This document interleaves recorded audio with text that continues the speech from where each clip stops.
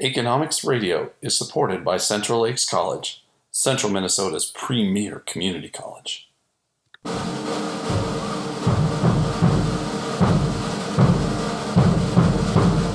What would you think if I told you that economics is not just something found in the Wall Street Journal or on Fox Business? Economics is behind every choice we make. High school students use economics every day, usually without even knowing it.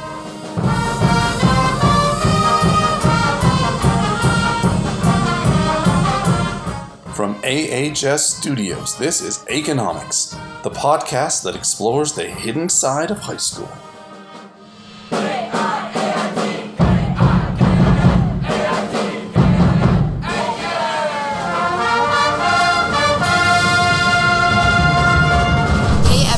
Welcome back to another episode of Economics. I'm Elena Ryan. And I'm Elena Hoggestoon.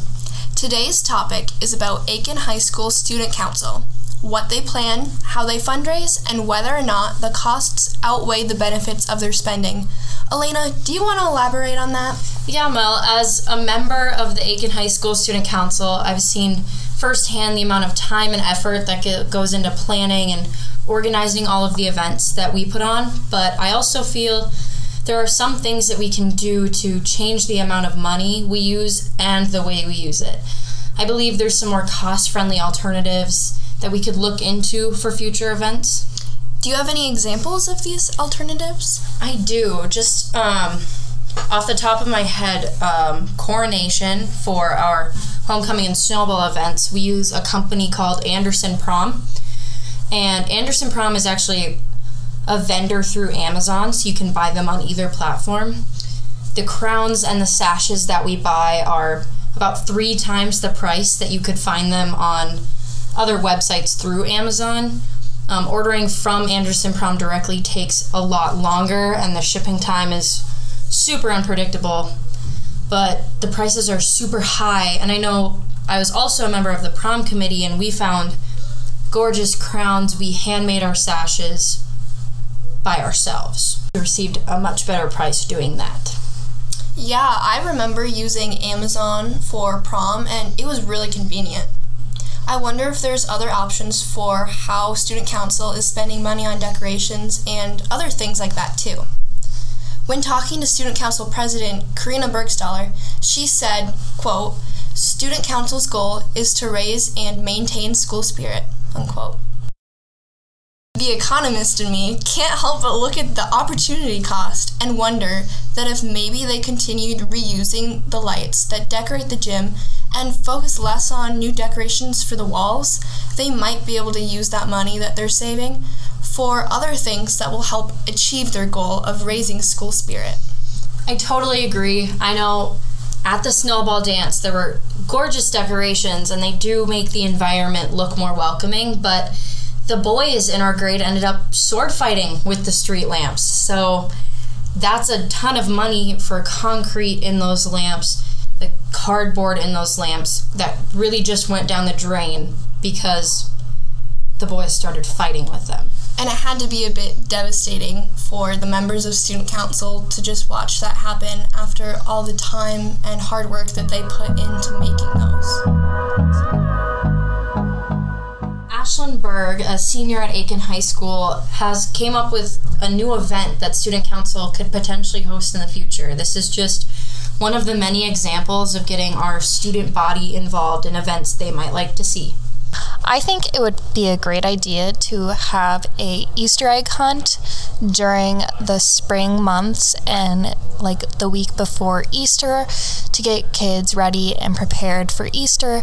And it shouldn't be like a big deal that like would take time out of like the teachers' times or anything like that.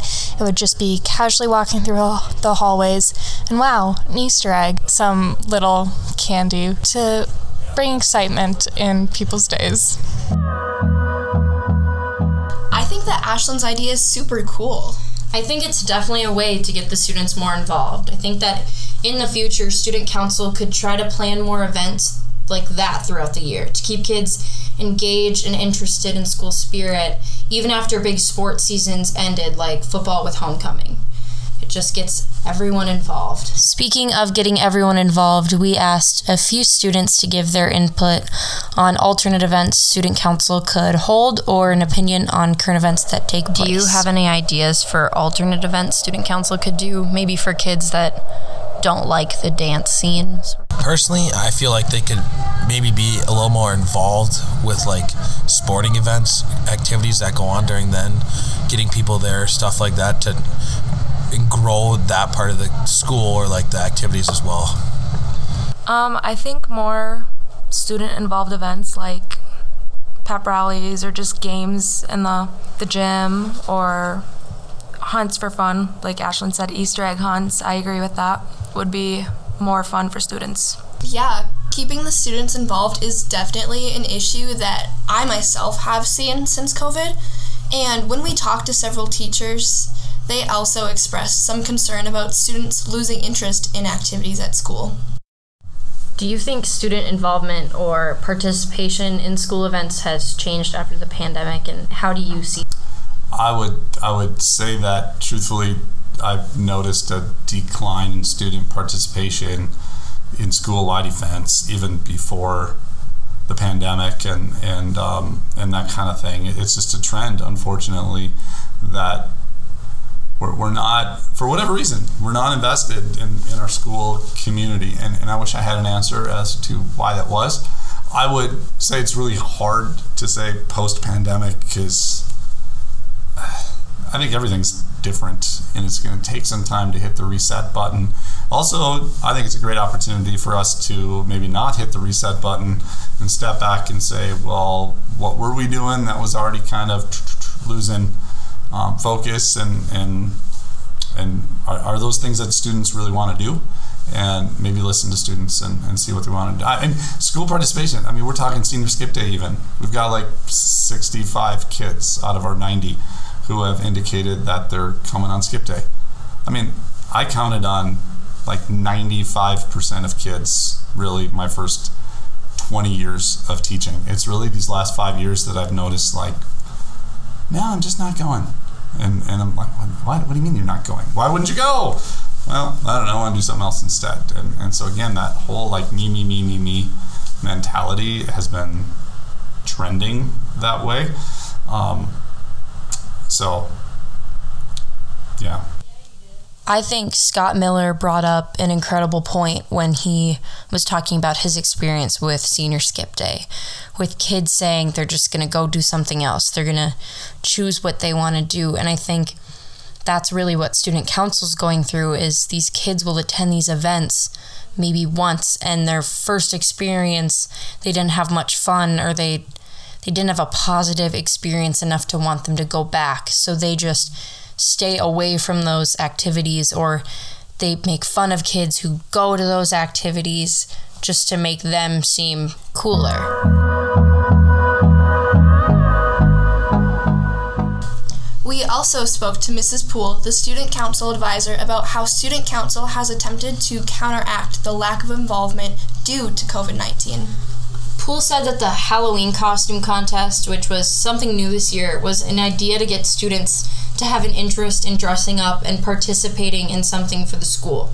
Student council bought prizes for the winners of the contest. She also talked about using the money towards the prizes thrown out at pep rallies, because those are such a large cost.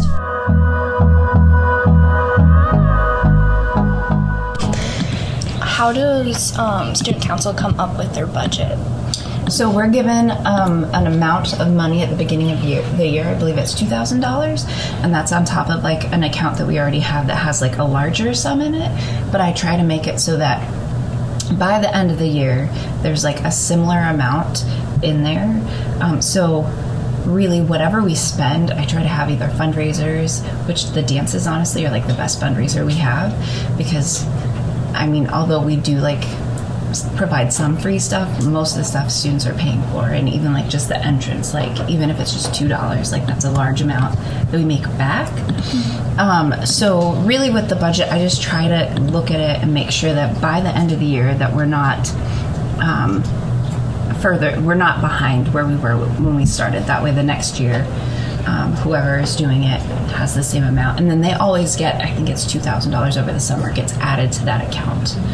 So while I think it's great that student council gets this amount of money every year to keep these students involved, there is a little bit of gray area that I'm hearing with this, because later in the interview, Poole talks about having to use a lot of her own money to fund some of these events. But the way she describes it is that $2,000 gets added every year, but she tries to leave the amount they started with in the account. So if there's leftover money, why is she having to spend so much of her own money? And we even asked her if it was because of Department of Education's restrictions, and she even said no, she'll just buy something as simple as lights with her own money. So there's a little bit of gray area coming back to this budget and how well planned out it is.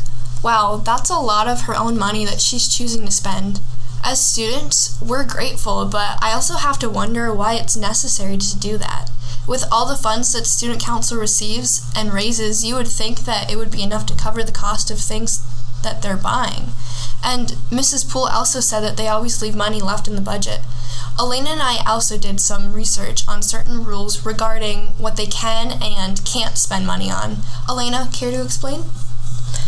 Yes, Mel. So there are what the Minnesota Department of Education refers to as appropriate and inappropriate expenditures. So there are things that they are legally not allowed to spend their money on. One of them is teachers, because the student council budget is expected to go back towards the students.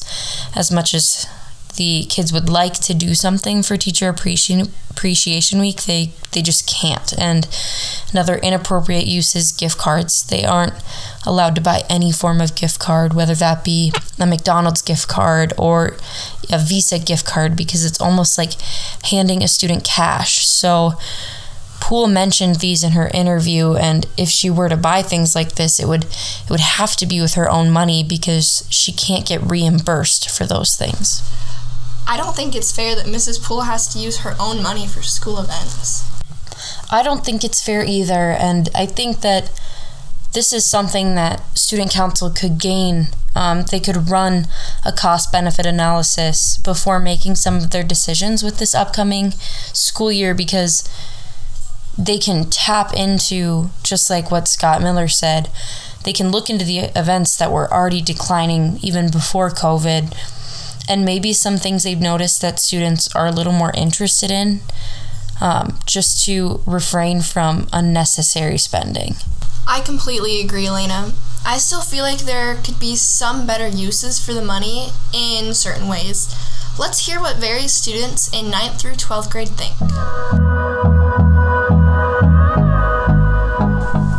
Do you feel like the decorations at dances or pep rallies affected your experience, or would your experience have changed if there weren't as many decorations? No, I don't think they did. Not really. Not at all, actually. It probably wouldn't have. I think students, if they're having fun, they don't need decorations to have fun. The way I thought about the pep rallies or dances was more the activities that were involved, not like the decorations. I think people could probably care less about what it looks like other than the experiences they have when they go there with the stuff they do. I think those students brought some really great insight. They were from a variety of different grades, and I go back to what Landon said, and him saying he remembers what he's doing with the activity and maybe not necessarily what the scenery looks like. And I think that's a big statement within itself. We can find ways to spend our money or even our time. I know, talking with other teachers, even Mrs. Poole, the current student council advisor, she'd like to see more community service happen and more outreach into the community. I think she notices that the community gives a lot to our school, and a lot of time, a lot of love, a lot of patience. And I think she wants to give some of that back, which I think is an incredible thing to do. And I know I'd like to see more of that too, because there's kind of a lag time between January and May for student council, because once snowball's done, you don't really see them at work that much anymore. So maybe their second half of the year, they can focus on fundraising for themselves, but within the process, they can do some community service or the fundraisers for nonprofits too. Well, after hearing everyone's thoughts, I think it's safe to say that we are finding ourselves reevaluating the opportunity cost of the current spending situation. There are events like coronation that many kids really don't care about. Maybe they wouldn't have to decorate as much for that if it was a parent-only event.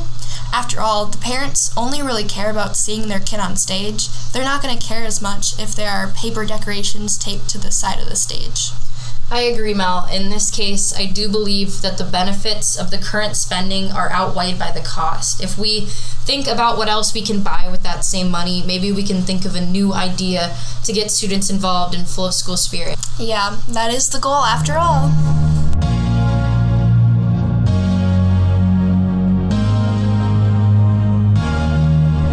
Well, everyone, no matter what student council decides to put their work into and how they choose to spend their money, I think that we can all appreciate the effort that they give.